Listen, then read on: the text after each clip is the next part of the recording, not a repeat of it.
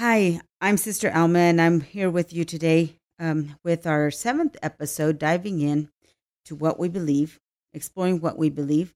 And our topic today is God adopts. Now, we can say, have you ever watched a sappy love story or a commercial about a child learning to walk and felt a strange tug in your heart? Or maybe you've watched a couple of friends chatting at a coffee shop or an older couple even holding hands and thought, man, I wish I had that. Most of us have felt that sense of longing to be really known and loved, to belong, even if we have great relationships of our own. Something in us still wants more. This week, this is what we're going to explore, what that longing is about and where it can finally be met. So, what do you think makes us long for more than what we have? We say, Heavenly Father, we thank you today for this word and this blessing that you have given us of being adopted and called us your children. God, we just come before you, thanking you for who you are and that you may become real to us. In your name we pray. Amen.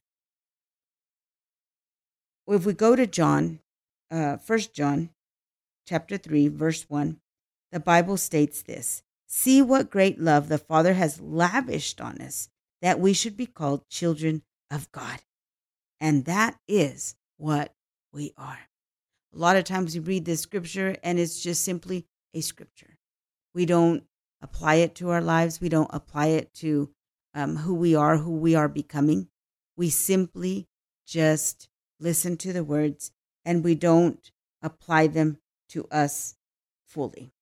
And today, what the thing is that what would it look like to know that we are fully loved? How can we truly know that we are loved? When we read that scripture, it says, see what great love the Father has lavished on us, that we should be called children of God.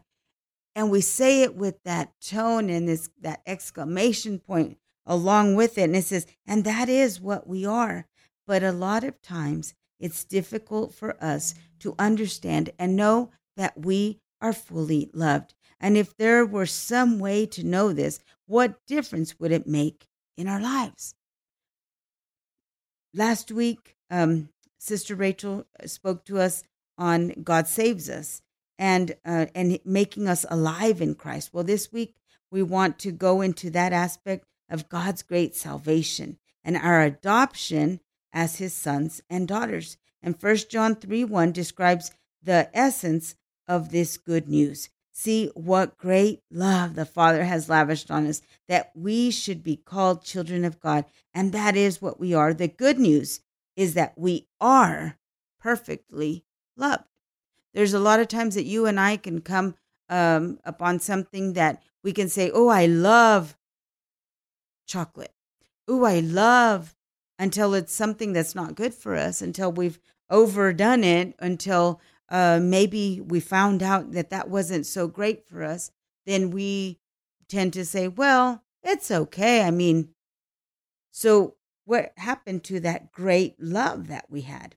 And the thing is that we need to understand that in Christ, we can feel what truly is the love of the Father, the love of God. Because it says, see what great love the Father has lavished on us, that we should be called children of God. And we read in John 3:16, for God so loved the world that he gave his only son. That has to be great love for you and for me to know that if God loved us so much, he sent his son, then he must have loved us so much. We can't just hold on to it and say, see what great love the Father has lavished on us, that we should be called children of God. No, we need to be excited. We need to know and understand that we are perfectly loved because we are in the perfect plan of God and what he has for us. So that's something that you and I can hold on to and grasp onto and say, you know what? This is truth for me. I need you to understand when you can fully understand that you are perfectly loved by God. How are you going to know that? Is it something that I can reveal to you? Probably not. It's probably going to have to be that you keep digging in deeper, getting to know Jesus better, getting to know our Heavenly Father better, so that you can understand fully that you truly are loved. And so what makes it hard for us to know that we are perfectly loved? Let's go to the Word, and we're going to go to Ephesians chapter 1, verses 1 through 14. And it's a long read, but it says, Paul, an apostle of Christ Jesus, by the will of God, to God's holy people in Ephesus, the faithful in Christ Jesus. Grace and peace to you from God our Father and the Lord Jesus Christ. And just when we stop right there, we know that it would, when the Apostle Paul referred to them, he says, grace and peace to you from God our Father and the Lord Jesus Christ. And here we understand that grace and peace to you from God our Father and the Lord Jesus Christ. So he emphasized that is our Father, God our Father, not just Jesus's Father, but you and I. And we can understand that it says here, for any of us, the image of God as our Father might not be a comfort. We cannot help but call to mind our own fathers and the range of different experiences that we've had in our relationships with them. But what we can understand is that the Father, God the Father, he is our Father, and he's the same God that we read, the same God as the father of the prodigal son, or the same God, the gentle dove who keeps his chicks safe under his wing.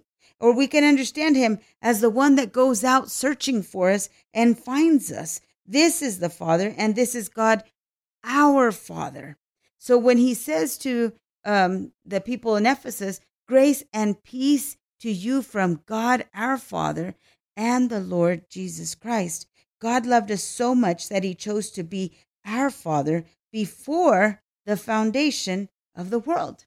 He predestined us to be his sons and daughters, to be truly his children before we were even created. And that means that before we had done anything good or bad or otherwise, God made the decision that we would belong to him, and that also means our adoption is based on him, not on us.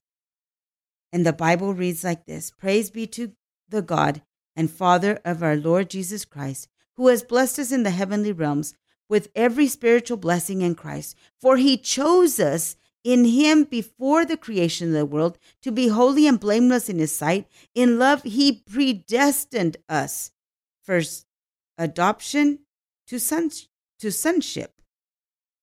It says here, through Christ Jesus, in accordance with his pleasure and will. He really wanted to do this. He wanted this for you. He wanted this for me. He didn't want it for someone else. He wanted it for you and I to know that we are truly his, and that even though we were apart from him, he was going to make things right because he wanted us to be his children.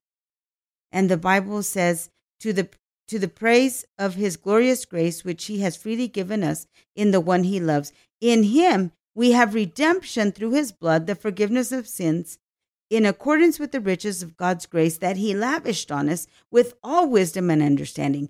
He made known to us the mystery of his will according to his good pleasure, which he purposed in Christ to be put into effect when the times reach their fulfillment, to bring unity to all things in heaven and on earth under Christ. In him we were also chosen, having been predestined according to the plan of him who works out everything in conformity with the purpose of his will, in order that we, who were the first to put our hope in Christ, might be for the praise of his glory.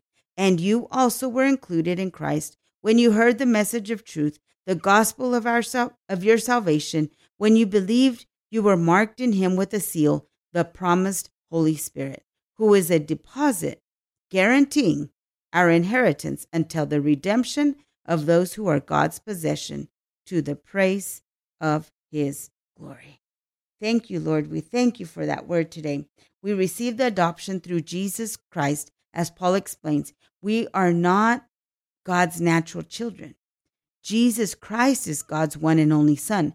But because of God's rich grace, we received what was needed to make us his children: redemption and forgiveness through Jesus Christ, through Jesus' work on our behalf. We were born children of Adam and Eve, slaves to sin, with the father of lies to rule over us. Our rightful home was that of this earth, with its stench of death and decay. But God's plan to make us his own could not be thwarted by our disregard for him. Humbling himself, becoming like us, he came to us and broke the power that sin held on us. But this becomes what unites us to God. When Jesus came and he dies on that cross for you and for me, we are redeemed. We are bought by that blood of Jesus. And when we are bought by the blood of Jesus, we are rightful heirs because we share in Jesus' inheritance. Through his life and death and resurrection, we have now been made children of the Most High God, and we stand before God fully justified, fully his own. This is what it takes for us to understand that we have been adopted and we are now called children of God. When we understand that we are fully loved, God had to have loved us for him to send his only Son to die for you and for me. And now we are fully adopted and we have all the same rights as Jesus Christ because we are justified through his blood. And that makes us fully belonging to God. And when Paul greets the Ephesians with grace and peace, grace is unmerited favor, and peace, shalom, in the perfect peace of knowing that all is right between the Father and us. Truly, we have been given every spiritual blessing in Christ. So what I leave with you today is letting you understand and letting you know that God has adopted you. He has adopted me. When we come into the family of God, when we ask Jesus to forgive our sins and we come into Christ's family, we become his brothers. We are no longer slaves. We are no longer slaves to that sin that had us disconnected from God. But we unite in with Jesus himself, and we are rightful heirs alongside Jesus Christ. And so today, I just want you to understand that you and I are in this world. We are not of this world. What we need to understand as well is that we need to know that we are loved by him. We are his children. And this may affect different situations that we confront, different situations that we encounter, just because we have to explain to others how we have become adopted. And if you don't fully understand this adoption, you need to continue to read Ephesians chapter 1 again, and read 1 John chapter 3, verse 1 and 2. And this is going to help us to understand fully who Jesus is and who we are in him, and why God wanted us to be in his family, to be adopted and be called his children. And we read in 1 John, let me read that second verse to you. We read in 1 John chapter 3, 1 John chapter 3, verse 1 and 2, and it says, "See what great love the Father has lavished on us, that we should be called children of God, and that is what we are. The reason the world does not know us is that it did not know him." Dear friends, now we are children of God, and what we will be has not yet been made known. But we know that when Christ appears, we shall be like him, for we shall see him as he is. But we have to wait until that day comes. We have to wait for Jesus to come back. And then we will be fully known who we are. But being perfectly loved means that you are perfectly safe. Think on that and let its truth set you free. Let us know that we are perfectly loved by God, and we are adopted, and we are now known as his children, and we are now rightful heirs with Jesus Christ. And that for you and for me is a blessing all in its own. There's blessings that we receive daily. There's things that we are able to receive every day and different times throughout the day. We can see God's grace upon us.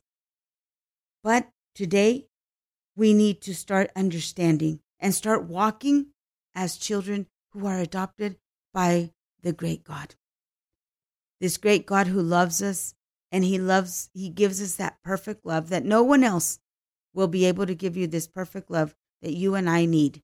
We need it because this is what helps us and this is what sustains us. This is what helps us to keep walking forward, keep going forward, knowing that we have an inheritance with Christ Jesus because we have been adopted and we are now his children. I remember a song that I used to sing when I was little, and it was a song that says, I am adopted. I'm a special kid, you see. I'm proud to be a member of the royal family. My father owns a kingdom and he sits upon his throne.